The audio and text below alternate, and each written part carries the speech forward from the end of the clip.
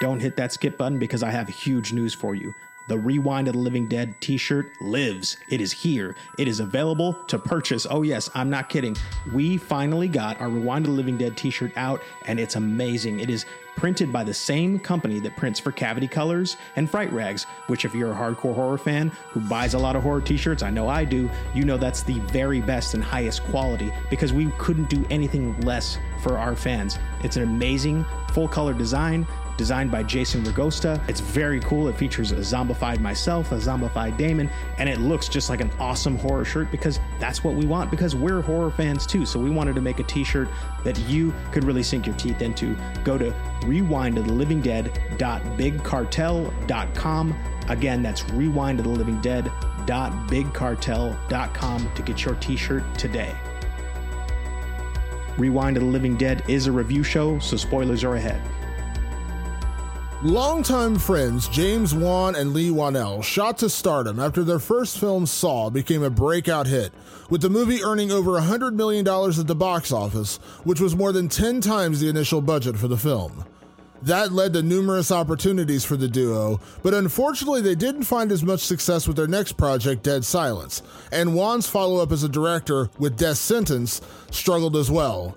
Just as Wan was ready to take a break from filmmaking, he got a call that a new production company was starting from the team behind the smash hit Paranormal Activity, and they asked if Wan and Whannell might want to team up again for another genre movie. Whannell remembered he had an idea years earlier that could develop into a new film, so he started hammering away on a script. About halfway through, Whannell noticed there wasn't much blood or gore in his script, which gave him the idea to pitch the movie as a PG-13 film rather than going for an R rating. On the surface, the film appeared to be just another haunted house story until a major twist turns the movie on its head. The story centers around a family tormented by ghosts when their son slips into a mysterious coma, but even after leaving their home behind, the spirits soon come calling again. The perfect home, the perfect family, the perfect life. Good night, sweetie. Critics are calling Insidious the scariest movie in decades. I went into Dalton's room. There was something in there with it. Disturbing. I want to leave this house. The scariest horror film since Poltergeist. It's not the house that's haunted. It's your son. From the makers of Paranormal Activity. Insidious. In theaters April 1st.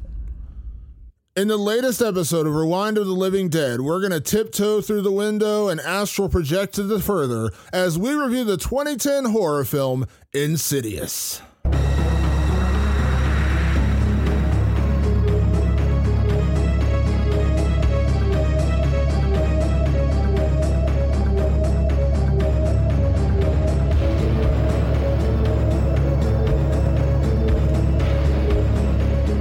Welcome back to Rewind of the Living Dead. I'm Damon Martin. And I'm Patrick Guerra. And Patrick, this week, on the heels, or on the eve, I should say, of another Insidious movie opening, which we will be reviewing here on this very podcast, we've decided to travel back 13 years to the launch of Blumhouse Studios and the first film they produced, Insidious. This is Insidious. Now, I remember Insidious from the theater, Damon. I actually went and saw this one because there was a lot of hype around it. It's funny how this is, I didn't never put two and two together that this is Blumhouse's first movie. The buzz, I don't know at the time for you, but the buzz at the time for me was this was as scary as a fucking movie could get. Yeah, so I didn't know about this being the Blumhouse. When I was doing research on the film, I saw that it was Oren Pell and the filmmakers behind Paranormal Activity and Jason Blum. After Paranormal Activity exploded, as people do, they started their own production company, and that's what eventually became Blumhouse, which I had no idea that's how it happened. I had no idea that's the origin of Blumhouse. I knew Jason Blum and obviously very familiar with their history in horror, but I did not know that's actually how it launched. And so this was this. They pitched Wan and Whannell on doing it, and boom, we get this film. So you have a different experience with Insidious than I do. This is the reverse of our Jennifer's Body podcast, where I had seen Jennifer's Body, not in the theater, but I saw it shortly thereafter. And I'd seen it since then. You had never seen it. I'm the reverse. I had not seen Insidious until 4 nights ago. And I'll tell you why. And here's the reason. This is a horrible thing to admit, Patrick, but I'm being honest when I say there's 2 reasons I never saw Insidious until now. One, I'm kind of lukewarm on haunted house stories because that's what this seemed to be on the surface. And by the way, we're spoilers all the way. The film's been out for 13 years, so we're not hiding spoilers in this podcast today. I thought it looked like a haunted house movie. I'm kind of lukewarm on haunted house movies because in general they do start to feel a little generic. Now, you could say that about slashers, you could say that about exorcism films, you could say about any, any part of the horror genre, you can say things can get generic. And I would agree to some extent, you can say a lot of them get, the subgenres do get generic at times. But with haunted house horror films, I'm always kind of like, it's a little bit of wishy-washy with me. Like sometimes they're great, sometimes they're very mediocre. And the other reason, and the reason why I just kind of tuned out was, it was rated PG-13. Mm-hmm. And I've said on this podcast numerous times, we know the Scream effect. When Scream came out in 1996, and it was R-rated, of course, but it attracted such a teen audience, such a young audience, that the filmmakers, the studios who are making the money, they're like, hold on now. If we just take out a couple little things, some language, some blood, maybe the boobs, whatever we got to remove, we could make this PG-13 and suddenly open it up to a much bigger audience. Now, there are a couple of those PG-13 horror films that were okay, but by and large, they just got so color by numbers that it got really boring, repetitive, and not good. It just was not horrific. There was nothing. So I really became like the guy against PG-13 horror. I was like, this just isn't real horror. This is just watered down, Dawson's Creek bullshit. Like, this isn't good. So when Insidious came out, and I do remember when it came out because I was back into horror at that point in 2010, it looked like a haunted house movie and it was PG-13. Immediately, I'm like, I'm out. And so I never saw this movie. See, and I never had that back then. I did not have that bias against PG-13 movies. I was just so used to kind of going and seeing horror movies that didn't really go that hard anyway. So I wasn't even paying attention to the ratings because I was like, they're not really going to be scary. It's just going to be a bunch of like mopey teens and 20-year-olds like doing their thing on screen. And I completely actually ignored Insidious as it was released. I was like, oh, okay, I see. There's some new horror movie out and supposedly it's really scary. The trailer I remember thinking was like, oh, it looks okay, but I don't really care. So what happened was a bunch of my friends were like, dude, we saw it and you have to go see this with us. They wanted to see it a second time. They were really, really, really hype about it. And I'm going to give a shout out right now to one of them because he's a longtime listener to this podcast, and that's my buddy Miguel. What up, Big Migs? He's been listening to this podcast probably since the very beginning, and he was one of those very, very excited friends of mine who was just like, dude, you got to see this. Turns out I even sat next to Migs at the theater while we watched it, and I'm going to say this right now if he doesn't remember this. I just remember there were like scenes in the movie where I could hear him going, like he was freaking out, like he was genuinely like shaking in his boots. And I will say this, for at least the first, I would say 30 minutes of this movie, I was deeply impressed. And in the theater, I remember going, this is scary. This is something that like is clever. I thought they played really well on just sort of like the more juvenile fears that I had, like somebody walking outside the window, seeing somebody in the window, seeing somebody in the shadows, like all of that play was really good. And I was already familiar with James Wan from Saw, and I knew his reputation. And so I was like, well, like it's working for me. And then there is a point in the movie, and I bet you could guess when that is. There's a point in the movie where the tone shifts. And when that tone shifts, like the movie kind of lost me. And I'm curious, like, now you're someone who didn't, watch it necessarily back. You said you watched it a couple days ago, right? Yeah, like 4 days ago. Yeah. Yeah. So did you have, what was your experience with it? So I'm kind of with you. The first 30 minutes, it was a film dripping with dread because you knew something was happening. You knew something bad was happening, and there was a looming sense of dread throughout the entire film. And, you know, and they compared it a little bit to Poltergeist, which I've said on this show I loved and scared the piss out of me when I was a kid. That was one of the first films that truly terrified me as a child when I saw it. So this one kind of had a little bit of that feeling to it, where you know something's off, but you're not quite sure what. When they really started amping things up, I immediately took myself out of it a little bit, and I said, okay, this is good, because I knew it was PG-13 going in, so I said immediately, this is going to be jump scare central. Now, I'm certainly not against jump scares. I'm a slasher movie fan. A big part of slasher movies is jump scares. That's Jason and Freddy and Michael Myers' bread and butter. Ghostface, that's their bread and butter, jump scares.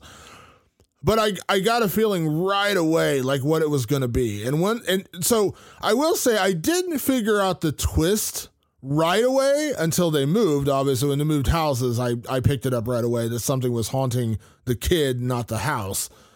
But which, by the way, that's straight out of Paranormal Activity. Yeah. So that was again interesting. That kept me on the hook a little bit, because it up to that point it did feel like a very generic horror film or very generic haunted house film, with the exception of the kid in the coma, which was different. Like they did put that into it, which was a little different.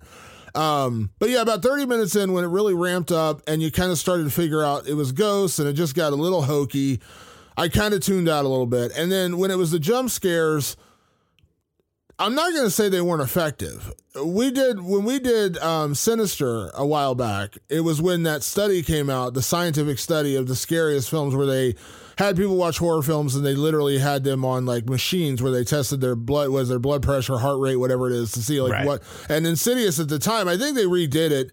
And and our buddy Jed Shepard's movie Host is actually number one now. But the original test that was done, number one was Sinister, which is what we did our podcast on. And number two was Insidious, if I'm not mistaken. Number three was The Conjuring, which is another James Wan movie. So I was like, okay, I was infinitely curious. Now, I have to say, to be honest about this, Patrick, like this is a film that when I watch it, I say to myself and Patrick as hardcore horror fans are going to come out of this movie going, it was all right. Yeah. But the general audience is going to be jumping out of their seats, because you and I guarantee, and this isn't like a pat ourselves on the back. In a way, it kind of, we've actually said this, like it in a little bit kind of ruins them for us, because we don't get got. Like we don't get got by these movies very often. I saw every jump scare in this movie coming. The big one, which we will eventually get to, the one that everyone freaks out about, which I'm sure you know what I'm talking about. The one scare with the red devil face guy. That scare is the one. That's the one that supposedly sends people's heart rates through the frickin' roof, because no one sees it coming. It's in the middle of the day, all those kind of things. I had no idea what that was. No idea what that was. And when it happened, I was like, oh, okay. That was I was like, all right. But again, I want to be clear about this, Patrick. The casual audience, anyone who's not like so desensitized to horror, I see the appeal. I do see the appeal.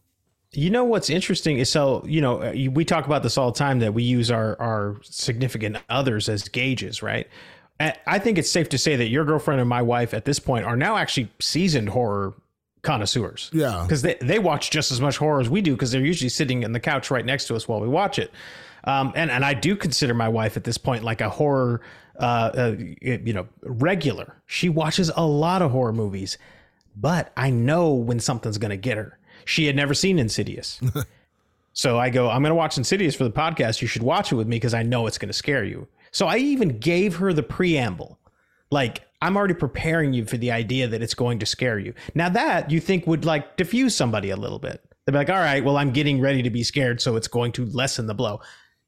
I mean, we should have put out puppy pads. She was about to piss her pants. She was so damn scared at this movie.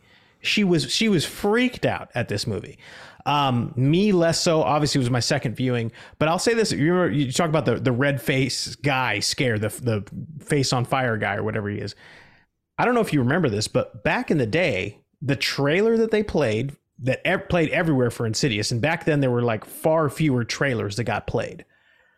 They play that in the trailer. They do. Yeah, they do. They give you the best scare in the trailer. So I remember being in the theater going, oh, this is the part where you're going to see his face. And they do it. And I was like, well, that ruined it. Like that totally ruined it. We'll get some best scares later, but like there were things that I thought were far more scary than that. Yeah. And then you get into like, I mean, I suppose we should talk plot at some point, but once you really start revealing the monsters, they get less and less and less scary. Like the dread lifts at about the 30-minute mark or the halfway mark of this movie, somewhere around there. The dread in this movie just kind of lifts for me personally, but it worked for my wife like all the way to the end. Yeah, and that's what I like when it's weird to say this. It's almost like there's too many ghosts. Like when they start, like when there's just so many ghosts in the second half of the movie, it's like I'm just waiting for the next one to appear. Like I'm not surprised at all because they're coming around every corner and every open door and every window. And like every time something happens, you know, it's a different ghost. And they really just kind of bombard it with that. Now I will say, there were a couple, I will say one other moment, and I'm not giving away my favorite scare, but one other moment that actually was legitimately creepy that I liked a lot, that had really no jump scares. And this is what I'm talking about. Like you don't necessarily have to just, to bait us into a jump scare. One of my favorite scenes in the movie was when Lynn Shay's character shows up and she's like a medium, I don't really know what you want to call her. And she's a paranormal investigator. I'll just leave it at that. And she's got a pair of guys with her, one of which is played by Lee Wanell. And she's got the weird gas mask on and she's like talking through it in like a weird tube to Lee Wanell's character. And it's just like she's kind of shaking and she's talking and he's like transcribing and scribbling notes and drawing. That to me was way creepier than most of the other jump scares in the second half of the movie. Now, again, I keep saying this because I want to make sure I don't want to insult anyone who loves this movie. Because I get it. I do. My girlfriend's the same way as your wife. Like she actually, funny enough, for me being the horror aficionado, my girlfriend had actually seen this years ago. She saw it in the theater before like she saw it before we got together. So she's like, it was her second time seeing it, and it definitely still got her in those moments. So I get it. Like I understand why this film is so loved and why it's so scary to horror audiences. I do get it. But I would say that the film loses a lot of the momentum it builds up in the first half when it's just being hinted.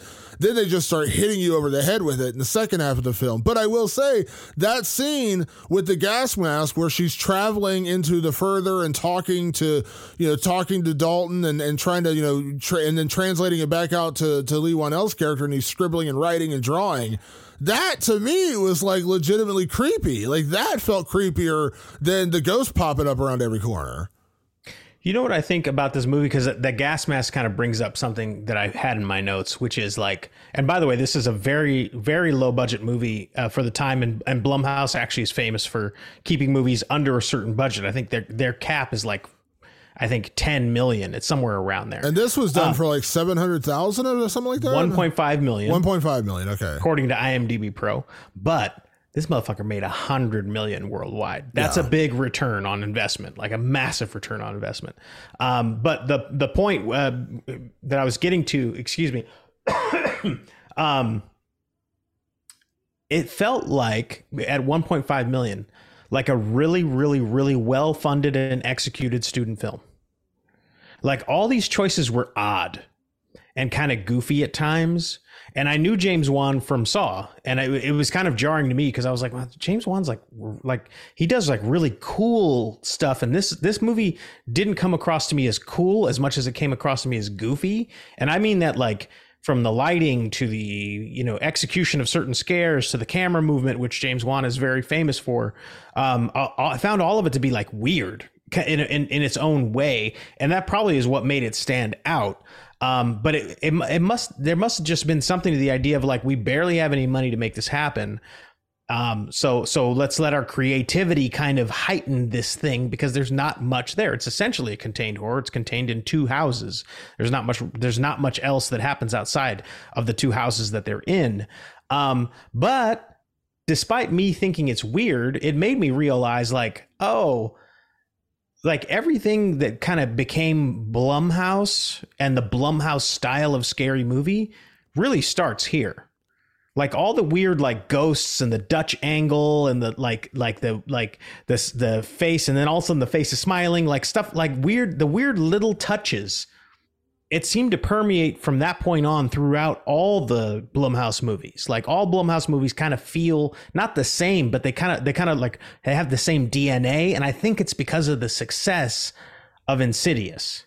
Well, you can definitely see the DNA in Insidious when you watch The Conjuring, which I was the reverse. Yes. I had seen The Conjuring before I saw Insidious, and we did The Conjuring, of course. Was it last year or the year before last when the sequel came out?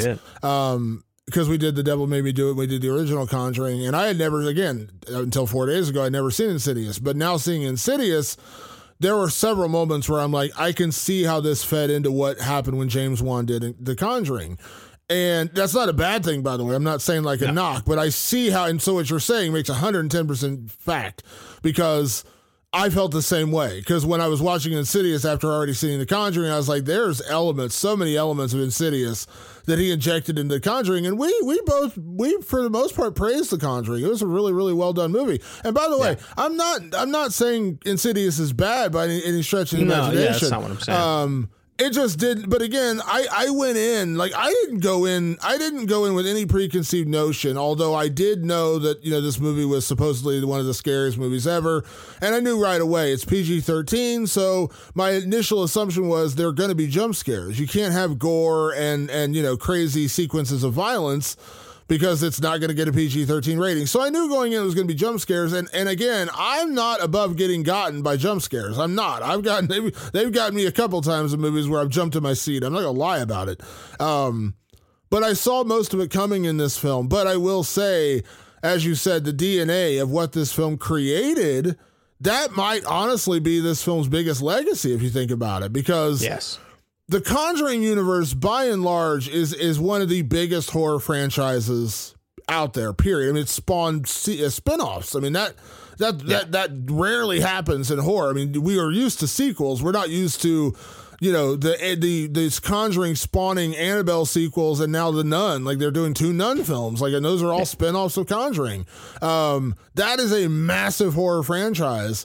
And in my opinion, you don't get to The Conjuring without Insidious. I don't think James Wan makes The Conjuring if he doesn't make Insidious first. So while I'm certainly not insulting this film or saying it's bad or anything like that, I'm just saying that, like, in a weird way, this was the juice that gave him the ability to squeeze for Conjuring and what became an even bigger franchise. Absolutely. No, I think what it did is it showed the studio like, wow, if we let James Wan kind of do his thing, it means big bucks for us. Like that formula was like right on the money. It was like, let's not spend a ton of money, but let's make sure that our and this is part of their philosophy is like, if we don't spend a ton of money, then really what we do is we let the director do their thing. Like we really let them push that envelope and create their vision. And I think James Wan did that, and he built a cinematic universe out of it. I even saw like touches of Malignant in there. Yeah. I remember when we talked about Malignant, we were like, oh yeah, it's kind of like a weird like 90s like made for TV movie style thing.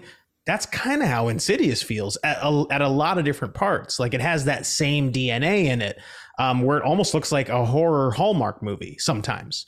So it's really interesting. It's like a case study. It's like, oh, like this ushered in 10 years of a style and pretty much solidified Blumhouse as like a horror powerhouse. I mean, let's keep in mind, they went on to do the Halloween movies. They're going to, work on the Exorcist movie that's coming out soon, with James Wan. They've actually merged with James Wan's company now. So these two things are so interlinked, and this was the moment. This was the moment that the bomb went off. It was with Insidious. Now I want to talk a little bit, Damon, about like my, I guess, dislikes of this movie. I guess it's weird. That's, I'm not here like trashing it or anything, but the same things that bothered me back when I saw this in 2010 still bother me now. And that was not when Elise showed up, but when her associates showed up. all of a sudden, like the Ghostbusters were in this movie. It was like super weird. Like this movie gets to a point and it gets like really legitimately scary where I was like, yeah, this is scary. I see why my friends were like dragging me to their second showing of it. Cause they were like, you got to see how scary this movie is. And I was like, yeah, it's scary. Like it's good. Like this is really well put together. And then those guys show up. And I mean, it's just like the movie shifts on a dime to something silly, in my opinion. I mean, there's still some intensity in it, but even just like, you know, basic plot is Josh Lambert and his wife Renee's son Dalton. They believe he goes into a coma, but it turns out doctors can't figure out what's wrong with him, and Renee is convinced that it's the house. You know, something is going on with the house. She's seeing like spirits everywhere. She's freaking the fuck out. And finally, Josh is like, okay, maybe it is. So let's just pack up and leave this house that we just moved into. And when they go to the new house, the same problems are there. And then there's this tipping point where his room gets completely, Dalton's room gets completely fucked up. And Josh relents because he's been the skeptic this whole time, and he goes, fine, bring in some paranormal people. And like, it's like, did they mean to make the paranormal people so ridiculous that it paints like it like put me in Josh's shoes for a second? Because you'd just be like, get the fuck out of here with all your ridiculous shit. Like, this is stupid. Yeah. Like the way they were behaving was goofy. And it was all on the heels. I mean, it was literally like one of the scariest scenes in the movie, and then switch to now it's kind of a funny movie. That really bugged me. Well, this is 100% this is 100% Poltergeist. I mean, this is exactly what happens in Poltergeist. When Carol Ann gets pulled into the television and she disappears, they call in the paranormal investigators, and they show up. Now, the difference with those paranormal investigators was, in my opinion, you've seen Poltergeist, right? Oh yeah. They were kind of creepy. Like they were kind of creepy, and like they were like legitimately scared of the house. Like they were scared of what was going on there themselves. When the paranormal investigators show up in this one, it just kind of feels goofy. It was the Ghostbusters. Yeah, like they injected a little bit too much comedy into that. Like with the pair, with Lee Wanell and his buddy who were doing it, Specs and Tucker, I think were their names. That's right. They were just kind of like the comedy relief in a film that didn't really need or have comedy relief. Like, it was weird. Like I know that it's a totally different film, but like when you watch Scream, is a good example. Like there are funny moments almost from the beginning. You know what I mean? Like, there's jokey, comical moments. This film had none of that until they showed up. Like it was very somber, very serious. You know, the wife played by Rose Byrne, which, by the way, I want to mention this, and we'll get into performances and stuff a little later in categories. I always say when you can, bring in really, really good actors to your project, you do raise the level. Now, for a $1.5 million film, which in Hollywood terms is like pocket change, to get Patrick Wilson and Rose Byrne in your film, and as the two stars, you're already winning the race right there, because those are two really, really good actors. But it was a very somber, serious, kind of haunting film with the little boy. You have children, I don't, but like that's always hits a little closer to home when it's involving a child, right? Like when it's a little 10-year-old kid going into a coma and like things like that. That's scary. The whole thing was very somber, and Rose Byrne's character is basically like, we got to get out of here, or I'm getting the fuck out of here. Like, we're not staying here. And so they move, and then when they realize it follows them there, like, it's very creepy. And even with the priest, like when they have the priest scene comes in, which is hilarious, by the way, the priest comes in, which we didn't. One of my favorite lines of the movie is when Josh, Patrick Wilson's character, comes home and he's like, you walk in your house, you find your wife with the priest. Sounds like the beginning of a joke. And I was like, yeah, that was one of my favorite lines. So that actually was kind of funny. But they went from the priest, like, which we assumed they were going to like exorcise the house, and then we shift to the Ghostbusters, as you've called them. And it's just, it was weird because Lin Shaye's character seemed, more serious, but then you had the two guys who were kind of goofy, and I agree. It was a weird tonal shift to go from somber, haunting, terrified of our son being caught in this coma you may never wake up from, to, hey, let's invite the goof troop in here and they're going to investigate the house. And the tone shifted. And like I said, now I will give credit with the gas mask scene. I did like that scene. I thought that was really well done.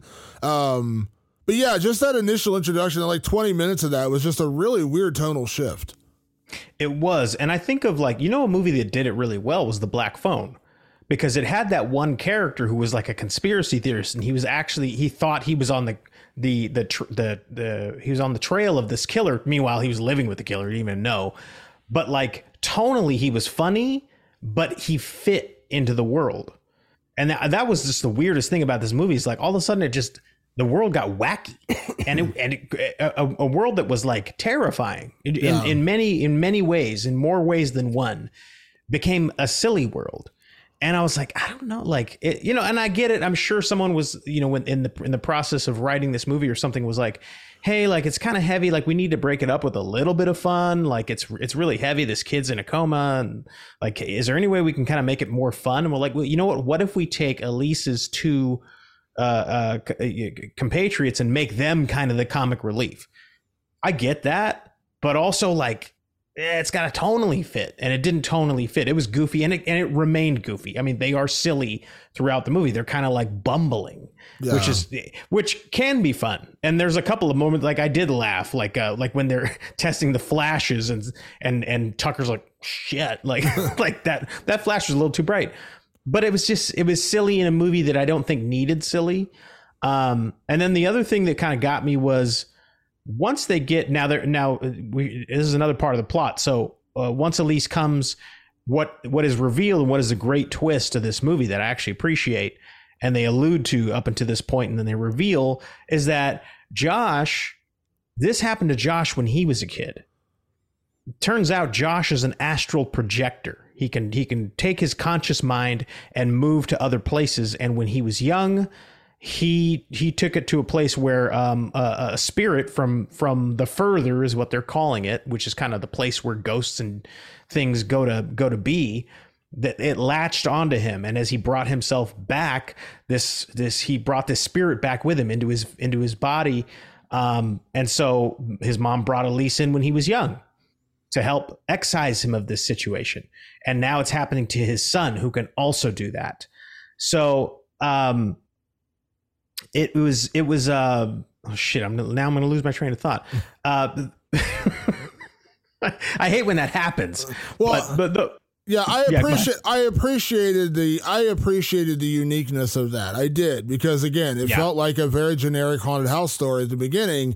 And then when you come to find out it's not the house that's haunted, it's the people. It's Josh and his son Dalton, who have this weird ability to astral project to another part of the universe, another part of the universe, whatever you want to call it. It's like spiritual realm or something. Yeah, spiritual realm, like limbo almost. Like that's where they're at, like where the souls of the damned are trapped. Like they're in neither heaven or hell. They're trapped in this like weird nether region. And so that's where they are, and that's where you travel to. And when you go further and further into it, you get to like this part where you find the demons and the tortured souls and everything, and that's why they call that's it the where further. I lost my train of thought. Yeah. Is that when he okay, so at that point in the plot, it's like, okay, the only way to get your son back, he's stuck in that world. He's not in a coma, he's stuck in the further. We need to send you into the further, Josh, because you're the only one in here who knows how to astral project. So we're going to send you into the further. And where I bumped up against was now, obviously, it's a low budget movie, and I think they did the best with the money, and they creatively did it. But like that portion of the movie also seemed kind of goofy to me. Now, I'm curious your take on that part of the movie, as him descending further and deeper into the further itself, what it's called. Did you like it? Because to me, it sort of almost had like a Nightmare on Elm Street vibe to it a little bit. But it was kind of like, I don't know. It was what it was. Is it was not scary. Like once we dove into that world, I was like, this is the design of this to me is very unscary. So two things about that. One, I appreciate the creativity of it, because as soon as they revealed what it was, I was like, oh, this is the Upside Down in Stranger Things. Like this is an alternate world of our own, except this is the one where the spirits and the the undead spirits and the damned spirits hang out. Okay, I can kind of dig that. The problem I had was, like you said, when Josh goes under, it feels like we just went into a different Nightmare on Elm Street sequel where Freddy doesn't exist and nobody in there is really scary, funny, or interesting. Because, and again, now, I really do enjoy low budget horror. Now, 1.5 million it is low budget by all standards, but we can say there are a lot of films under 1.5 million that are brilliant and great films. But yeah, it kind of took me out of it, like the look of it of like this weird, dark, shadowy spirit world just kind of took me out. Like I almost would have liked it better if it would have just been their house in reverse or their house and like, you know, they try, in my opinion, they tried too hard to make it look like the spirit world version of their house. Like they're like, it's all like misty and like the fog machines are rolling and like student film. It's immediately dark. And like, I was just like, this is a little hokey. Like this felt a little hokey. The hokiest part to me was the most designed part, which is where the fire-faced man actually resided. Yeah, it looked like a fucking Meatloaf music video. It's like, what the fuck is this? He's gonna pop out any second. I expect the devil to watch out, and I would do anything for love, but I won't do that.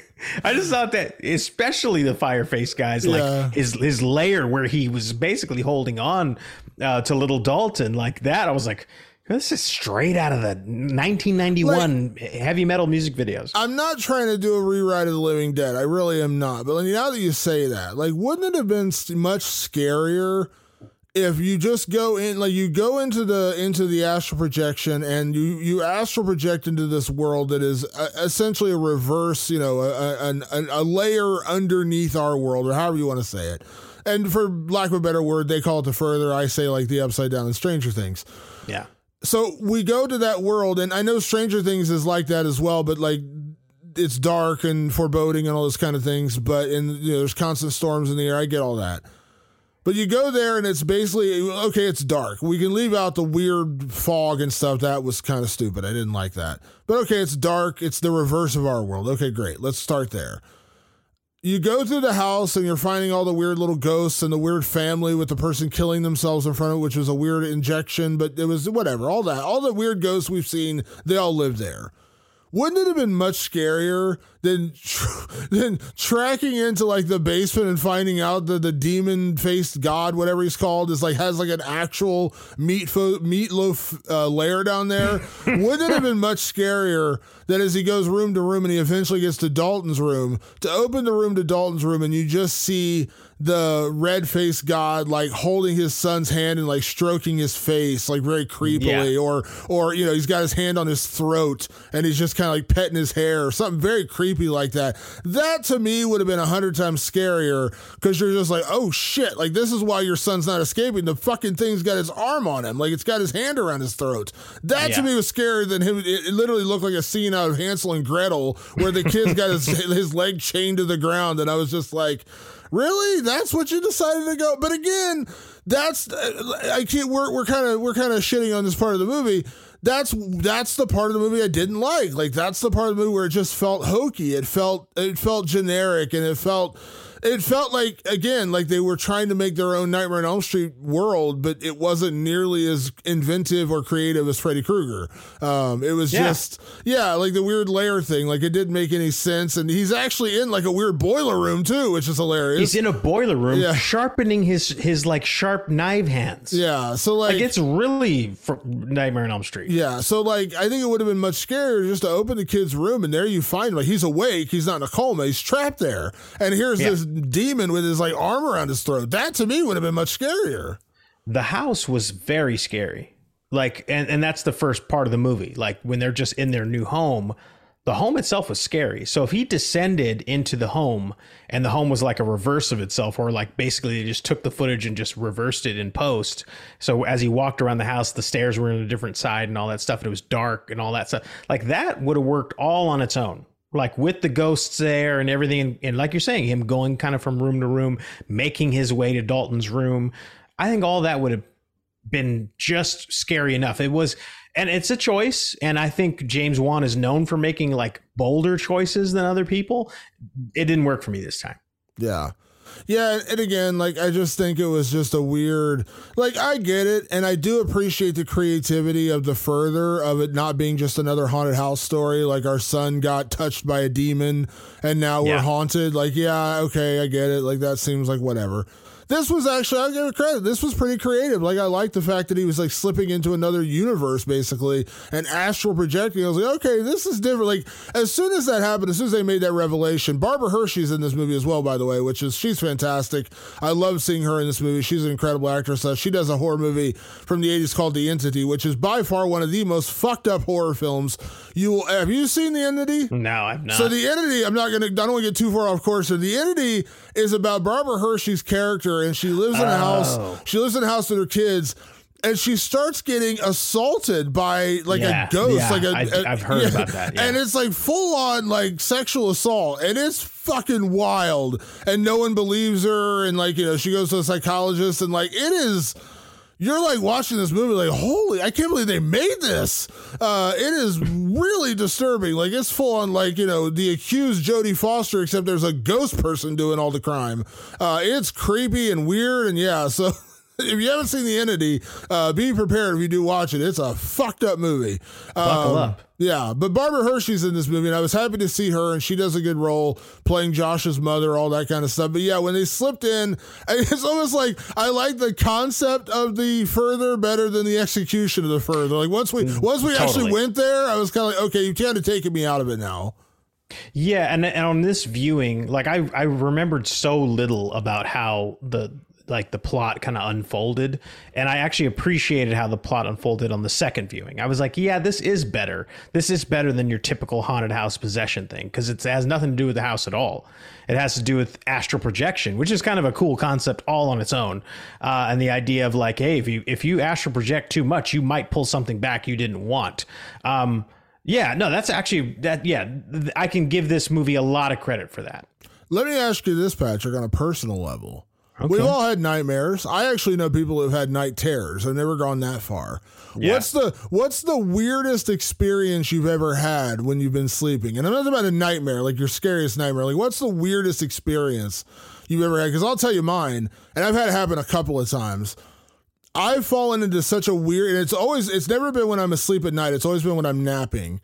But I've fallen into such a weird deep sleep when I'm napping that when I've woken up, I've like not like almost like sleep paralysis, like where I've woken up and feel like I'm in a weird waking sleep state where I'm kind of awake and I'm kind of not. And like to the point where I literally can't move my arms and legs. Like I know, but I can't ever quite tell if I'm fully awake or if I'm just like waking up, if that makes sense. Like sure. And I've had that a couple of times. It's pretty freaky, very, very freaky when you wake up and you're like, I can't move my arms or legs. You're like laying there, but you're also like, am I actually awake? And then like you eventually start moving and wake up, but it's a weird experience. And I don't want to say it's sleep paralysis because I know that's a real thing, but yeah, like it feels like that a little bit. Like I woke up and I'm like, I can't move my arms. I can't move my legs. I can't get up. But I was like in a weird, like not quite sleeping wake state. So that's probably the weirdest thing that's ever happened to me. I think the weirdest thing, I mean, like it's always been with a nightmare or some like super traumatic dream where I wake up and I'm kind of frozen for a moment. Like that's about as like close to that as I would get. But I'll say this, when I was a kid, I do remember being in a sort of, like in a dream, like floating or some shit like that. And I got scared and woke up, and I swear, Damon, I fell like minimum 6 inches down and hit my bed. And I don't know if I was like sitting up in my sleep. I don't know. When you're little, believe me, I got little kids sleeping upstairs right now. They do weird shit in the middle of the night.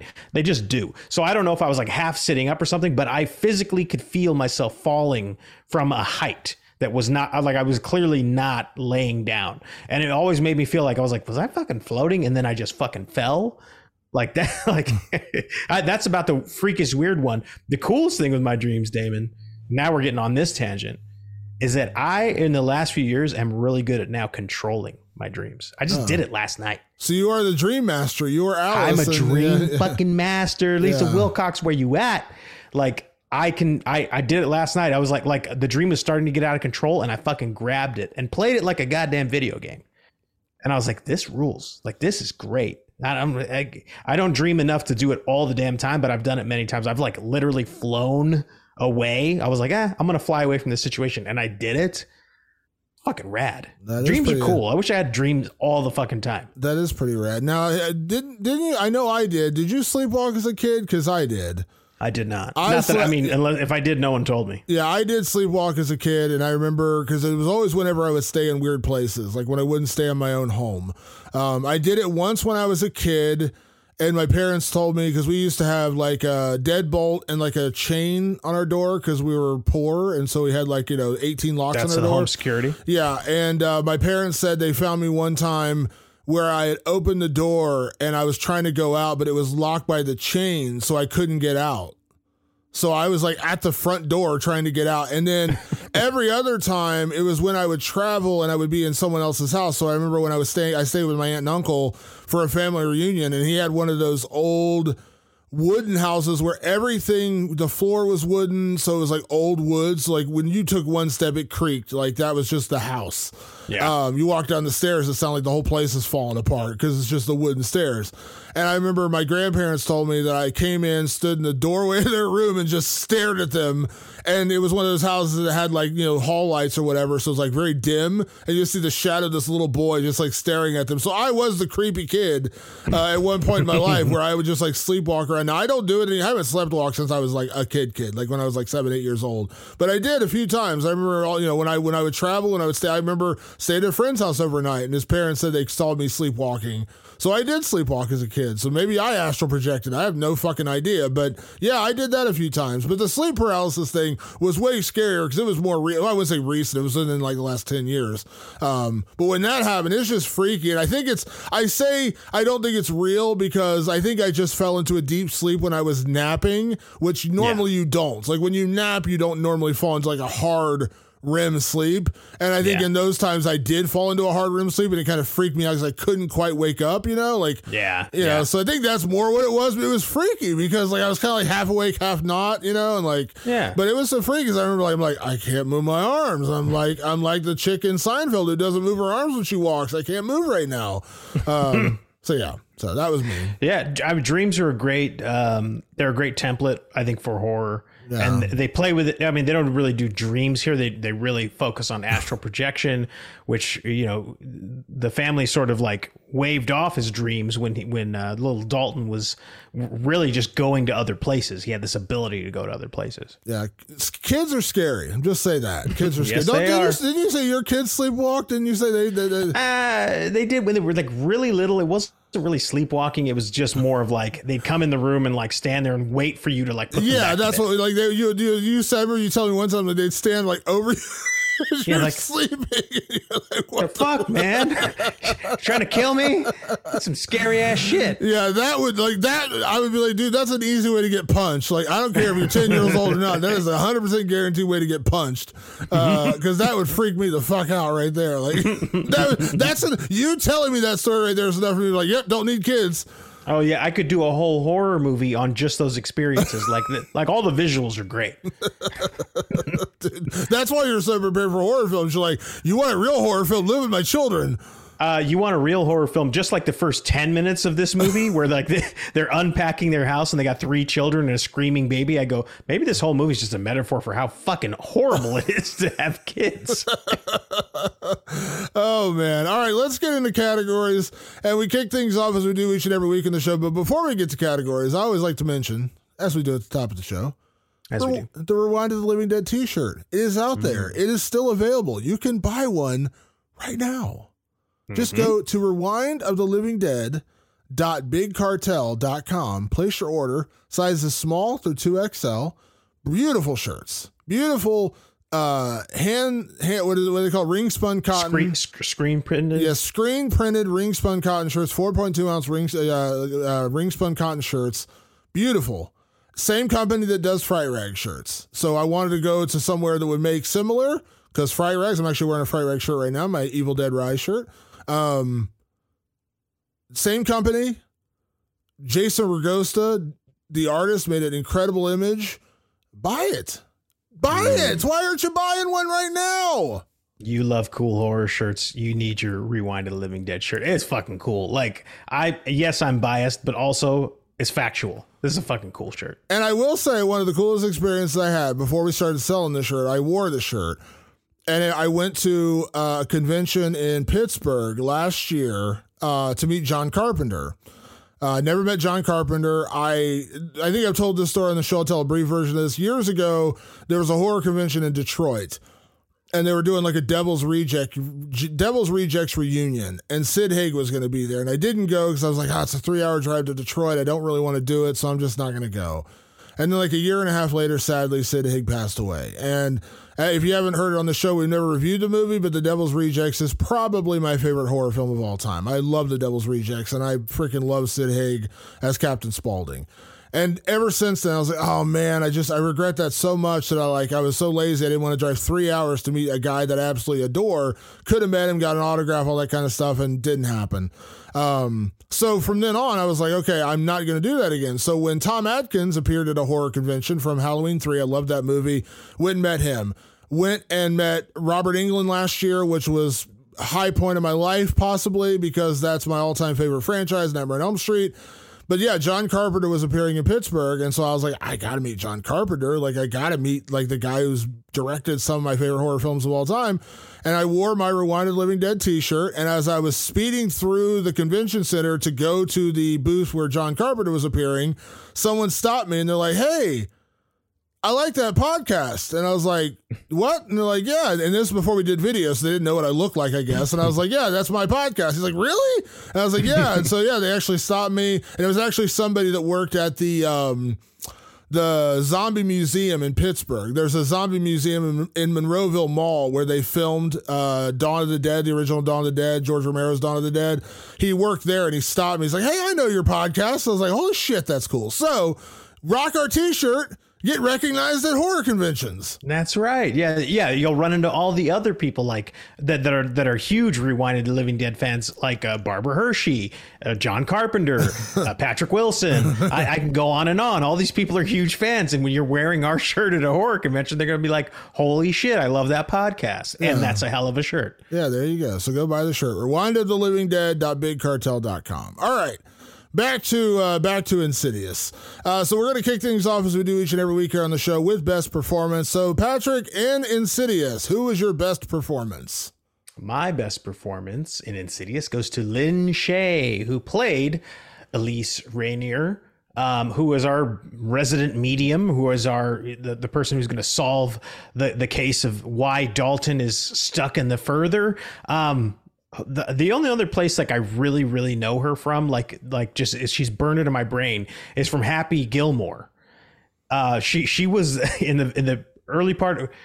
Was it Happy Gilmore? I don't remember. She was one of these Adam Sandler goofy movies, and she had a great role in there. In this movie, she does have the similar presence to the woman from a Poltergeist.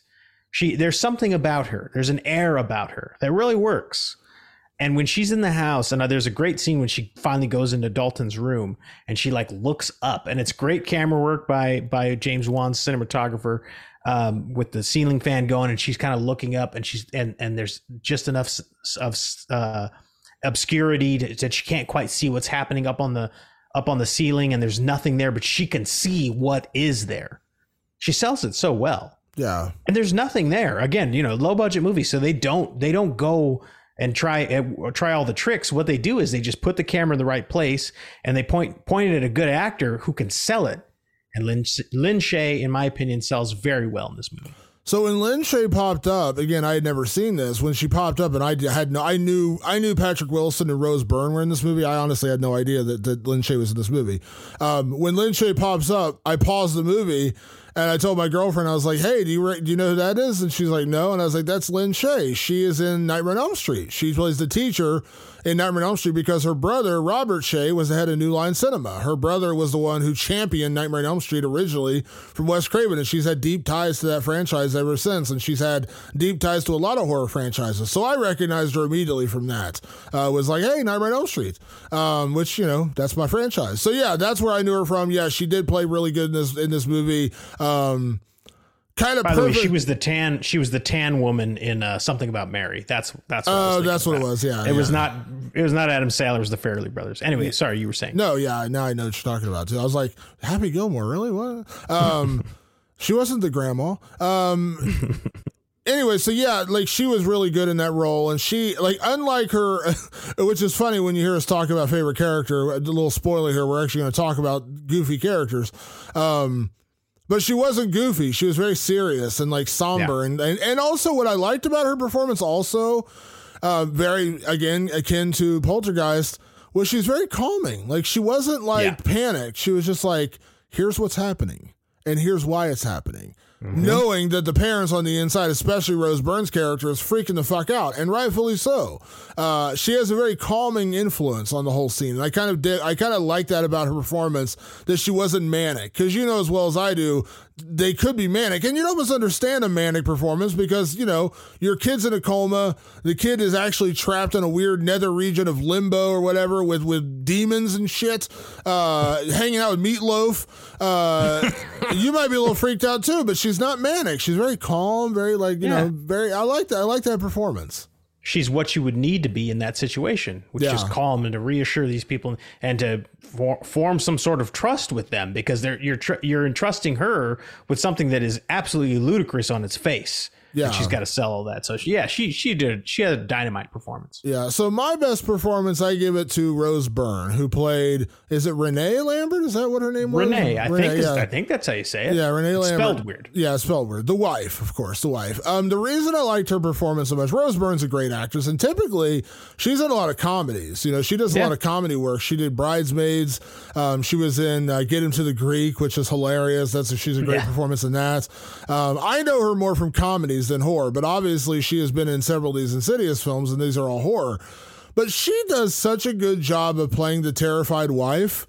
You and I know that, like, it's like, you know, there are certain skills that you have as an actor that, like, there are actors, you and I both know there are actors out there, very good actors, who just will say, I'll never do a comedy because I don't have that timing. Comedy's all about timing. And they're like, I don't have it. Like, it's not in me to do that kind of film. And they could be incredibly Oscar-winning level actors. They're just not built for comedy. And not to throw out any names, but there are examples of actors who do comedy and you're kind of like, you shouldn't do comedy. Or vice versa. You know, like comedy actors, like you love it when, you know, an Adam Sandler can do an Uncut Gems, or you can see Jim Carrey do The Truman Show and they do more serious roles. You're like, wow, that's really well done. But there are also the other side where actors who do comedy, they're like, I'm not that guy. I'm not that dude. Comedy's my bread and butter. Like, you know, I can't go much deeper than that. And that's fine. Totally fine. Horror is another one of those where acting scared is a real skill.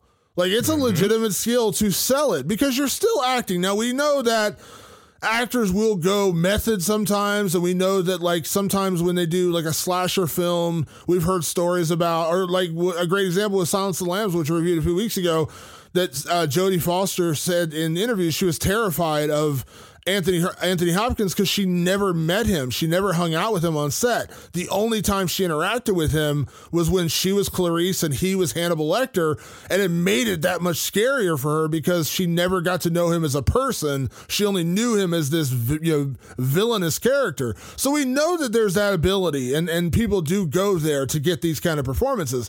But in this one, you're dealing with green screens. You're dealing with, you know, you're not dealing with, you know, I mean, yeah, there are practical effects in this film, but, you know, if you see the red-faced demon in front of you, you probably laugh. In reality, you wouldn't actually be scared of that in that moment. She sells it really well, and she's the one who recognizes right away something is wrong and we need to do something about it. And so I really appreciate her performance. Playing terrified is not easy. No, it is not easy. I don't know if I could do it. I've never tried, but it looks hard. I know I couldn't. I know I ain't got that in me. I just couldn't do it. We'll see, Damon. It's like the scene in, I made another Seinfeld reference, so it's like the scene in Seinfeld where Kramer gets a line in a movie, and they're all trying to fake laugh or whatever to, like, you know, laugh at the line, and none of them do it well. And I'm just like, yeah. And, you know, Jerry Seinfeld was never really a good actor to begin with. No. But it's just like really funny. Like, it's not easy. You think you can do it? Try it. It's not easy. It's not. It's really not. Let's talk about favorite character, because there's only so many characters. Actually, not a lot until the Ghostbusters show up. There's only like 3 or 4 central characters in this whole thing. So, Patrick, who is your favorite character in Insidious? Despite the fact that I complained about the goofiness of our Ghostbusters, of Elise's associates, my favorite character was Tucker, played by Angus Sampson. He was kind of a more burly, kind of swarthy of the two. The other guy was Lee Winnell, the great director, writer, and actor himself. But yeah, I really liked Tucker. Like, something about him just stood out. Like, he didn't seem like anybody else there. And he got the biggest laugh out of me in the movie. Also, Damon, do you recognize him from a little show called Fargo? Yes, that's right. He's Bear from Fargo. And by the way, Patrick Wilson stars in Fargo. So and there's no connection with Fargo in this. I wonder if Patrick Wilson and Angus Sampson are buddies. And he was like, you want a guy named Bear, you should talk to my buddy Angus. That's true. I never even thought about that. Good pull. Yeah, I forgot about that. That's a great show, by the way. Incredible. Yeah, that show. season. That's a great season of Fargo. Yeah, absolutely. Yeah, he was great. And it's kind of funny. I said that even though we were kind of talking about how the Ghostbusters kind of took us out of this movie, it kind of changed tones of the film. And again, doesn't ruin it. It just altered the kind of scary, somber feeling that this movie had through the first half of it. Funny enough, my favorite character was Specs, which was played by Lee Winnell. And the reason I liked him, one, I enjoyed his interpreter role when he is like interpreting the voice and the scribbling in the notes. That legitimately was one of my favorite moments of the movie because it was just creepy without hitting you over the head with being creepy. I enjoyed that. That was a really good scene. The gas mask, the whole thing was really creepy. But the line that got me, and you're going to laugh at this one, but the reason why ultimately Specs is my favorite character is when they're going into the house for the first time and he sees that Josh has a Star Trek action figure and he goes, oh, wow, Starfleet Series 1. Should have left it in the box. And I was like, That is me. That is 100% something I would say to people. Be like, wow, this is a collectible. Should have left it in the fucking box. There is a alternate universe where you and I play those two guys that exists somewhere in the multiverse. You and I are Tucker and Specs. Yeah, but that line got me. I was like, see, that's something I would say. You don't take him out of the box. Come on now. Yeah, that would be me. I like that. Let's talk about Best Ghoul, because there were a lot of ghosts in this movie. There were a lot of different ghosts by the end of the movie. We talked about we kind of get bombarded with ghosts in the second half of the movie. So, Patrick, who is your favorite ghoul in Insidious? My favorite ghoul. So many damn ghouls in this movie. Like, there's a lot. And that, I think that's another thing I want to actually give a little bit of credit to this movie, is that they don't just pick one entity to haunt these people. It's like a lot of them. And there's a main one, obviously. But my favorite was the long-haired fiend, played by Jay LaRose. Early on, I think it was one of my favorite scares in the movie, where I think Rose Byrne is sitting in bed or laying in bed, and she can see that somebody's walking past the window, which is a great classic play on fear. I remember when I was a kid, and I'm sure you had this experience too. I grew up rather poor. You get like shitty windows with a bad screen on them and stuff, and just somebody where I live, somebody could just fucking walk by. Like anybody could walk by. It's kind of freaky. And this guy is like walking back and forth outside the window, and you're like, what the fuck is that? And she's like trying to inspect more, and she's freaking out. And all of a sudden he's in the fucking room. And I just loved his design. He just sort of looked like Sting from wrestling. Well, yeah, he looked a little bit like Voldemort from Harry Potter too, because he had no nose. Like he was like almost like a faceless, kind of cut up, like a faceless demon in a way, like kind of faceless in a way. Yeah, and to me, he was just the most kind of vicious and scary. Yeah. Because once you get to the flame face guy, he's less scary. We kind of talked about that earlier. So yeah, to me, I was like, dude, this long-haired fiend is he's kind of cool in his own weird way, but he's also, to me, probably the scariest of the ghouls. Yeah, that was I enjoyed him. Now, my favorite, it's a weird one because it was one I almost picked this for my favorite scare, but I decided to go for Best Ghoul instead, and that is the dancing boy.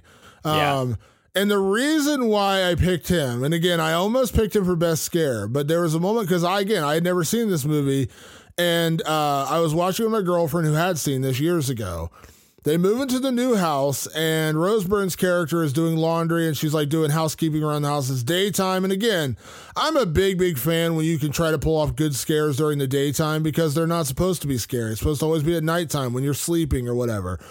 And she walks into her laundry room, and you see this little boy just like staring against the wall, and he's all in black and white. And when that scene happened and they walked in, I was like, because again, I'm watching this in my house, like, oh, fuck that. Like that. And my girlfriend's like, what? And I was like, the little boy. And she's like, what are you talking about? And I rewatched. She didn't see it at first because it's such a flash moment. Like, you just see him standing, like she doesn't see it. She just walks past him and then goes on doing her shit. And then that's when, he pops out again. He puts on the weird, the Tiny Tim, whatever, the tiptoe through the window. Yeah, that whole thing. That's when he pops out. And I was like, you didn't see him, because it's very like just matter of fact. He's just standing against the wall. And he is kind of like just there, and so you don't necessarily see him. And so when she walks past, my girlfriend's like, what are you talking about? And I rewound, and she was like, oh shit. Like, she didn't notice it even then. She was like, oh shit. And like, I saw it, and I was like, nope, fuck that. And that's like the moment when you realize it wasn't the house, it was the kid that was haunted. But I like that, and I like that little boy just like, and then he jumps out of the dresser, the bureau. She opens the door, and he comes popping out laughing. I was like, oh no. And listen, I don't have children, but I will fully admit children are terrifying, okay?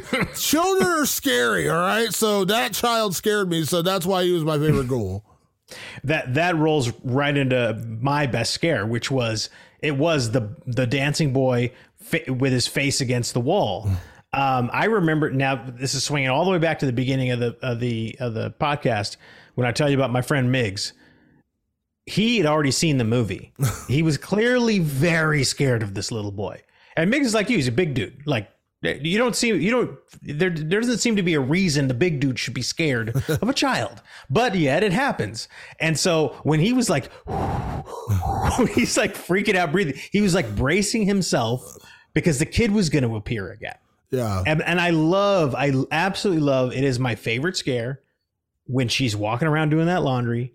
And you blink and you'll miss it, but he's standing there in that corner. And when I was watching it with my wife, she went, what was that? What was that? What was that? And I go, what was what? I started fucking with her. Yeah. She goes, there was like somebody like standing in a corner. I go, I didn't see anything.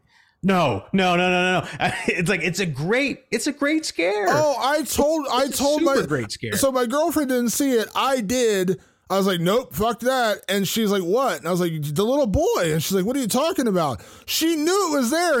And when I rewound it, she saw it. She's like, nope. Like, she had the same reaction, even though she knew it was coming. I was like, watch for the little boy. Because it is very quick. But it's just, and he's off to the corner, and she's here on the one side, and the little boy's in the corner. So you do have to be paying attention to it. Like, it is very quickly you move past it. He's facing the wall. He doesn't move. It's not like he's jumping out at it or anything. Like, he's just standing there. And yeah, you can blink and you miss it. But when I saw it, even I was like, nope. It's fucking freaky, dude. It's super freaky. Like, it's great. It's my favorite scare. And like I said, even rewinding it, telling my girlfriend it was there, it still got, like, she knew it was coming, and she's like, nope, none of this. Yeah, it was really, really, really, really well done. I like that one a lot. So that was probably overall one of my favorite scares, honestly, because it was the one that kind of got me too, where I was just like, nope. And that's also the moment where you realize the house isn't haunted, it's something else. And that's also kind of like, that is the moment when you realize that. So I would say legitimately that's probably my favorite scare. But instead of just giving my favorite scare, talking about the same one you picked, let's talk about the big one, the one that gets everybody, which you mentioned, strangely enough, they give away in the trailers, yet when you watch any like scariest moments in horror history, including the great series that was on Shudder, hey Shudder, Hi, Shudder. Anytime you see that, that's the moment. That is the one that gets everybody. It's when Barbara Hershey's character is sitting there talking to Josh, her son. They're doing the back and forth camera work, which again, this is horror movie 101, and it's so brilliantly executed. Josh is here, camera on him. Camera's on Barbara Hershey's character. You go back to Josh's, and there's the red-faced demon screaming behind him, and Barbara Hershey's character freaks the fuck out. Now, did it get me in the moment? No, it didn't, because I totally saw it coming, but that's also because, to be fair, I know the technique. I recognize the technique of what they're doing. It's just like we talked about Jennifer's body last week. When she opened the door and closed the door, I just assumed Jennifer would be behind the door because that's the classic. When you open the door, there's nothing there. You close the door, somebody's there. That's classic horror movie 101. When they did the pan back and forth, I knew something was coming because that is a classic horror movie technique. Now, by the way, it's classic because it does work. I'm just used to it. I just know it. I see it and I recognize it. But it was still pretty good. Like, I'll say it was still pretty good with the screaming face demon, like literally like gapped mouth, wide-eyed, painted up, which, by the way, the actor who plays, it's actually called the lipstick face demon, played by Joe. Yeah, lipstick face demon, played by Joseph Bishara, who is actually the guy who does the score for Insidious. He's actually a composer. And he's the one who plays the lipstick face demon. That is how you stretch your budget, folks. Composer, get over here. We need someone who we haven't used yet. You're gonna be now an iconic horror icon. Can you sing anything? I'll do anything for love. Can you do that one also while you're in there? Yeah. Sorry. Can you just recreate the fucking scene from Meatloaf's music video?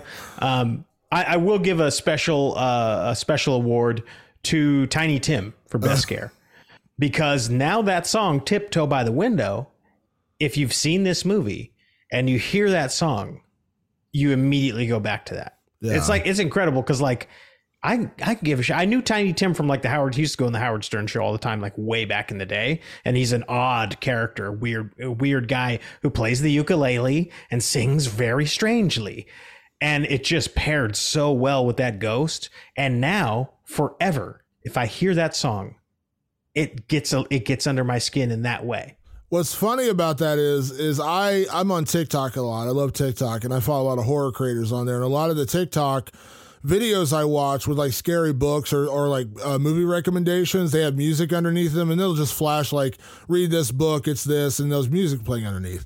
And that song is one of the ones that everybody uses because it's so effective. Well, I didn't know what it was from. It's creepy sounding regardless, just the tiptoe through the window. It's very weird. But I didn't know what it was from. And then when it popped on in the movie, I was like, hey, that's why everyone uses this song. So yeah, I didn't know, but yeah, it is a very creepy song. And I actually obviously wrote that into our intro tonight. Yeah, it is very creepy. And that's what the little boy starts playing that record. And it almost sounds like there's something wrong with the record, the way it sounds. It's like tiptoe through the window. And that is Tiny Tim. That is how he sings. Yeah, it was freaky. There's no alteration there. Yeah, it was freaky. And I that was in that moment I actually told my girlfriend, I was like, that's freaky for not any reason, because that's actually how he sounded. I was like, it's like looking back. Have you seen photos of kids dressing up from Halloween in like the 20s? Yeah. That is scarier than any horror movie ever made. Just look at photos from how kids dressed up for Halloween in like the 1920s. It is fucking terrifying. It is the scariest visual I've ever seen. Looking at these old black and white photos of kids dressed up in Halloween costumes from the 20s and 30s. Oh my God. Those would be some great ghouls for an Insidious movie. Seriously freaky. Yeah, and I was like, that's just how they dressed at the time. But to me, they're terrifying, just like the Tiny Tim song. Like, it's not really terrifying, but when you hear it, it is. Yeah, no shit. Let's talk about one of our categories that we always talk about now, which is sequel, remake, or leave it alone. Now, this was a little harder to do because we obviously know this film was sequelized 4 times, and there's a 5th one coming out next week, which we are going to review on this podcast. Insidious, The Red Door, Insidious 5. So there's 5 of these films. So it's harder to talk about sequel, remake, or leave it alone when we talk about, this category. But I don't know, like, I still want to tackle it because I feel like, sequels are such a staple of the horror genre. Yeah, you expect them. Now, here's where I'm going to talk about with this category real quick, Patrick. I want to give credit to the end of this film because just when it seems like they've solved the problem, Dalton has been brought out of his further slumber, whatever you want to call it, his astral projection coma, and it feels like everything's right with the world again. you realize that when Josh traveled, the old creepy lady who's been haunting him and looking for him since basically he was a child finally got him. And she's the one who comes back through when he wakes up from the astral projection. And the film basically ends on a cliffhanger that he's been possessed by this demon. The entire concept is that these creatures, these undead souls, they're obsessed with the living because they're not living anymore. So they want to attach themselves to a living human host like a parasite so they can cross back over into our world. I really appreciated that twist ending. Now, did it set up the sequel? Yes, absolutely. But I appreciated that it ended on that note. There was no happy ending here. There was an ending where we find out the little boy got saved, but now the dad got drawn into it. Not only did he get drawn into it, the creature finally got his claws into him. And I appreciated that twist. So I know I'm not saying should it be sequelized. We know it got sequelized. The way they set up the sequel in the original film was really well done. I enjoyed that because you know there's going to be a sequel. We knew as soon as it's successful, made $100 million, there's going to be an Insidious 2. The fact that they set it up so well, though, to where you actually have a reason to come back for Insidious 2, made me appreciate the ending of this film. Yeah, you're right. That's a cool way to kind of get into a sequel, like, because obviously Blumhouse and James Wan were pretty proud of what they had, and they were like, "This, we know this is going to franchise itself for sure," and they called their shot ahead of time, and it was a unique way in because basically, and I haven't seen any of the sequels, but I read up on them. But the part 2 is basically trying to figure out how to prove his innocence because he kills Elise at the end of this movie. Yeah. Because the ghoul that has attached herself to him has attacked Elise, right? To kind of maybe just to kind of keep herself in this realm. She kills the medium that could have, excised her. And so the part 2 is them trying to clear his name, trying to clear Josh's name. And then there's the subsequent sequels, I think, are about different moments in Elise's life. They actually go back to Elise. And it seems like part 5 is going to be about the Red Door. I think we're returning to our roots in part 5. Yeah, this is Patrick Wilson and Rose Byrne coming back. Yeah. Like, I know that's what it is. Yeah. But I appreciate, so that's exciting. But I appreciated that they went, like, that was a cool little twist, like actually ending it on a bit of a cliffhanger, and basically not a happy ending. Like, the little boy gets saved, but now the dad gets taken. And I thought that was kind of, because you and I both know this film makes $100 million on a $1 million budget or $1.5 million budget. All they're going to do in the sequel, you and I both know it, is the hauntings start again because the little boy is astral projecting again, and he's somehow drawing these things back to him. Yeah. That's 100% what the new case somewhere else. Yeah, it's one of the two. Like, and then maybe at some point during that movie, like Rose Byrne and Patrick Wilson's character show up, like, we know what you're going through. Right. 100%, that's the easy sequel to these films when you don't plan it. The fact that they planned it so well that Patrick Wilson's character got, like, possessed, for lack of a better word, by that old lady demon, that was a cool twist. Like, I was like, that's a way to set up a sequel, because not only did you not give us the happy ending we saw coming, but you actually gave us an inroad to continue this franchise that isn't the generic, we didn't have a plan, but now we do. Because you and I both know, like, it's like one of the most frustrating, like, one of my favorite TV series of all time is Lost. I still love it to this day. I absolutely do. But they introduced all this mythology early on, and when you talk to Damon Lindelof and Carlton Cuse and all the people who were creating it, they're like, we had no plan. Like, there was no grand plan. That's why, for better or worse, shows, nowadays, like when they say, well, we have a 5-season arc, we know where the beginning is, we know where the end is, it'll take us different roads to get there, but we know how this show's going to end. Better Call Saul, which is a brilliant show. They're like, we always knew how that was going to end. Breaking Bad, they knew how they wanted it to end. They didn't know how they were going to get there, but they knew how they wanted it to end. When Lost started, they had no idea. Like, they had to just make shit up. And then, like, they're trying to solve their own problems they created for themselves, which, again, I still love Lost. I still one of my favorite shows of all time. But, like, people got upset and angry because they're like, hold on, this never got solved. And they're like, well, we really didn't have a plan for that. I like that they went into this having a plan. Like, they went into it actually having a strategy of going on to part 2, not just, oh, this film was successful, well, let's go back to it, except this time it's the other brother who gets possessed, or the baby gets possessed, or, as you said, it's some other family, and then at some point during the film, Patrick Wilson shows up as the Elise character. You know what I mean? Like, that's the other version of this sequel. Yeah, that is the other version, and they didn't do that. Again, this movie's rather innovative. It really is the start of something new in horror. We can credit it that way. But to answer the actual question, Damon, I'm going to say something a little bit controversial. Remake. Okay. I would like to see this movie remade with a big old budget. Like, let's go. Let's see it big. Keep the spirit of the scares and up the budget. And here's another thing I'm going to say to you, Damon, that is going to be maybe even more hot of a take. So, break out the lemonade, because it's about to get hot in here.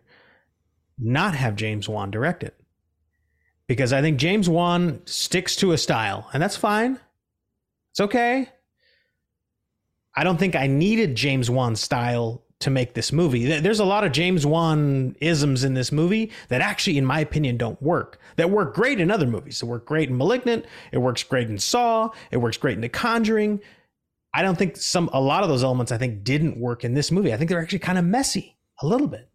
Yeah. So I say remake with no James Wan with a lot more money. I really like that plan. That's a good idea. Would you make it R-rated or PG-13? I don't think it matters, because I do think that the way the scares were set up, it was scary enough without ever seeing a drop of blood. I agree. So I don't think it doesn't matter to me. And I actually heard a great thing from James Mangold. Shout out to the Happy, Sad, Confused podcast. Josh Horowitz is a buddy of mine. He had James Mangold on. He goes, rated R isn't just for blood, guts, and nudity. He goes, sometimes it's just to explore something more. Sometimes it's just to take time with something, because it doesn't need to be marketed, and it doesn't need to be, marketed towards kids and merchandise. So when you have like a freedom in rated R to just have a longer conversation between two characters and to have something more serious happen. And I was like, yeah, I fuck with that, and maybe that's what this movie needed. I don't know, but I would like to see a remake. You know what I'd like? You say as soon as you say that, I'm like, okay, I'm intrigued. But you know what I'd be interested by? And by the way, I want to give credit where credit's due. James Wan is a good director. He's a very good director. Lee Whannell's a great writer. Oh yes, a guy who knows how to make a really good haunted house story. I mean, in my opinion, the best haunted house story I've ever seen.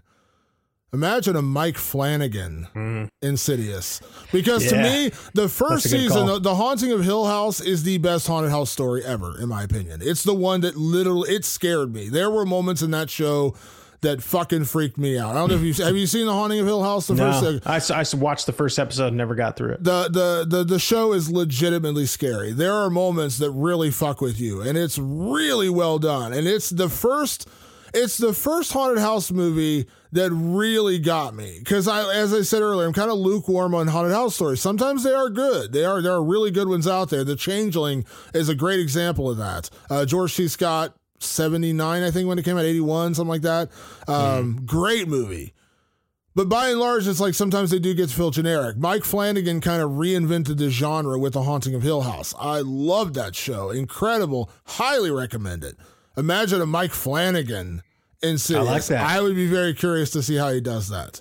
I like that very much. Look at us kind of like doing a little sort of side rewrite of The Living Dead by going, let's remake it with a different director, a bigger budget, and Mike Flanagan. And also, can we just stick to a lot of practical effects? Like, I'm not saying they didn't do practical effects in this one, but let me get on a tangent here real quick, Patrick, before we get out of here. I've seen a couple of movies recently. They're not horror movies. I'm going to throw them out there. The Flash. I know what you're talking. The Flash and the new Indiana Jones movie, which, by the way, you mentioned James Mangold. I like James Mangold. He's a pretty good director. I really like Logan. That was a great movie. The CGI and the digital effects lately, it's like, I don't know what's going on. Like, have we just finally crossed a border where it's just gone too far and we're relying way too much on digital effects? But those two movies in particular, which I think The Flash cost $200 million and Indiana Jones cost like $300 million. Yeah. And the digital effects in this movie are abhorrently bad. Like, really bad. Like, really bad. I am so into practical effects and horror, and it's one reason I am so glad that horror is my favorite genre, because while there are plenty of horror films with CGI and digital effects, and not all of them are bad, by the way. I'm not saying it's bad. I'm saying when it's done well, it can work really well. Yeah. But because typically horror doesn't get as much money, they don't get the benefit of spending $20 million just on digital effects. They have to make do with other things. So even when you get a really successful horror film, like let's say Barbarian or Smile or films like that end up doing really, really well, they still didn't start out with a $200 million budget. That's just not how it works. So practical effects, and you think about a movie like Terrifier 2, which did incredibly well, all practical effects done by Damien Leone. Yeah, like I love practical effects, so stick with that. I'm not saying this film didn't do that, like Insidious didn't do that. But if you raise the budget, that could happen, and it doesn't need to happen. Yeah, that's what I'm saying. Like if you give them a $50 million budget, that suddenly becomes like let's digitally. Because man, there's nothing worse in this world than digitally added blood. It is the worst effect. It is still so bad. Gunshots are particularly like that. They use gunshots with digital effects with blood, and it's so obviously bad. Yeah, there has been no cure yet for digital blood. It still looks bad to this day. I'm like, wow, there it very obviously is fake blood. Yeah, it's so bad. So yeah, I'm all for it. Budget, Mike Flanagan, the whole deal. Just please stick to practical effects because digital. I'm not saying it can't be done, but to me, you have a much smaller window of success when you use digital and CGI in a horror film, in my opinion. Yeah, I fully agree. Yeah. Stay practical. All right. What about can we survive this horror film? Because that's one of my favorite categories now, Patrick. We basically inject ourselves into whatever horror film we're watching. Maybe, as we said earlier, I'm Specs. I got the glasses. I'm Specs. You're Tucker. Are we surviving Insidious? Well, I put myself in this situation. I put myself in the Josh or even the Dalton situation, which is what if I was like legitimately like grabbed and nabbed by these spirits? Or what if I'm put in this, I'm a dad. What if I was put in the situation Josh is put in? Can I survive? The answer is abso-fucking-lutely. And that's because of something we talked about earlier, which we did not plan, but we were talking about our dreams. And in many of my nightmares, I've been able to face down the scary thing. I've done it so many times. And it's like, it's kind of crazy to do because you are terrified in the moment, but you're like, nope, I'm going to fucking come at you instead. Like I'm going to scare you out of my realm. So on my end of things, I go, I'm definitely surviving this. If I have to go into the further and face those other worldly people, I'm ready for it. I've been training for it my whole life. I am the dream master, Damon. Look at you being the dream master. So I'm going to say I will also survive, but for a much different reason. And I'm going to relay back to one of my favorite stand-up comedy routines from the 1980s done by the brilliant Eddie Murphy called Delirious. And during that, he talks about horror films and how white people stay around way too fucking long in horror films. And he talked about Amityville Horror. They look in the toilet bowl and it's blood. And they're like, that's peculiar. He's like, that's a hint and a half for your ass to get out there. And he talked about Poltergeist. So like the little girl gets drawn into television. He's like, I would have been gone. He's like, I would have been at the school. Like, yeah, my daughter's in the television set. Like, well, didn't you do anything to try to save your daughter, Mr. Murphy? He's like, yeah, I changed the channel. Shit didn't work. I got the fuck out. That's me. Kids in the coma, you're telling me he's in a weird nether region. Guess what, honey? It's been a good run. I love you, but I'm piecing the fuck out. I'm not trying to be funny, but I am being funny by saying, like, listen, I would not stick around. Call me a coward. Call me a bad father. I don't have children. Call me a bad father. I'm out. I'm done. I'm out of there. You told me, like, because as soon as Elise tells Josh that he's basically the cause of this because he used to do the same thing, it's basically your fault. You've opened that door. I don't want the door open. Leave me the fuck alone. Leave the door closed. Okay, I've lived now like 40 years without that door being open. Leave it closed. Woo, woo, woo, woo, woo, just out of there. Yeah, dude, I love that line from him. He's like, didn't you try to save your daughter? Yeah, I turned the channel. Shit didn't work. I got the fuck out. That's me. I'm like, well, I turned the channel. Caroline didn't pop out of the TV set, so I guess I'm out of here. Hey, to each their own, pal. I'm not going to make you stay. I'm just saying, dude. And that's what put me in Josh's role. Because I can't control my dreams. I am not the dream master. I ain't sticking around for this shit. No, like I'm out. Like I'm just like, you know what? Yeah, it's been a good run, honey. I'm leaving you with the kids. I'll be in California. Give me a call. I'm out of here. I'd be wringing my hands. I'd be chomping at the bit. Let's go. I'm ready to fuck some ghouls up. Yep. So see, there's the reason why you're a father and I'm not, Patrick. This is like the whole point of the show. We just learned right now which one of us is fitted for parenthood. And it ain't me. Now, I will say, though, I do love my dogs. And if it was my dogs, I'd go to bat for them. So maybe I do have a little bit of parenting. There you in me. go. Yeah. See? Yeah. You go to bat for your dogs. It'd be easy if it was your kids. If you're going for your dogs, it's just as easy. I would take a bullet for my dogs. I would absolutely take a bullet for my dogs. Maybe there's a little bit of that there for me. But also, my dogs aren't astral projecting and fucking up the whole family is what I'm saying. If you got dogs that are astral projecting, you're fucked because dogs are, kind of unpredictable. Yeah. If they're astral projecting, then we're just all screwed at that point. So he's running towards the trash. Get him. Yeah. He's running. He's chasing the bone. Oh my God. Yeah. All right. Last category is always, Patrick, when we talk about Insidious, is it scary? So Patrick, at the end of the day, after rewatching this film for the first time in 13 years, is it scary? At the risk of being told to sleep on the couch tonight, yes, it's scary. It scared the shit out of my wife. It scared the shit out of my homie Big Miggs. It scared me for the first 20 minutes or so, and I think it's actually laced with dread. Everything that's there for a horror movie, Insidious has it. I feel like if I answered the other way, that we'd have an uprising on our podcast, because this is like a film that is rated one of the scariest films of all time. And I agree. I get it. Like I do. Even though it didn't get me in every single moment and I didn't jump and freak out, I get it. I get why this film is scary. Like I do get it. The jump scares are really effective. Just because I saw them coming doesn't mean they're not effective. It's just I'm a weird freako who's seen 1,000 million horror films and I see things coming. But do I still understand it? Yeah. There were a couple moments that did make me tingle a little bit. The little boy was a great example of that, where I was like, oh shit. There were great moments. So yeah, it absolutely is scary. And again, I'm going back and apologizing in a way for this film, saying that I'm mad at myself waiting so long to have seen this, when a big part of the two parts of the reason, going back to the beginning of the show, it looked like a haunted house movie, and I'm kind of lukewarm to haunted house movies, and it was PG-13. And immediately I was like, well, it's PG-13 horror. It can't be that good. And I will stand by my statement that by and large, that is a true thing to say. By and large, PG-13 horror movies have not traditionally been great.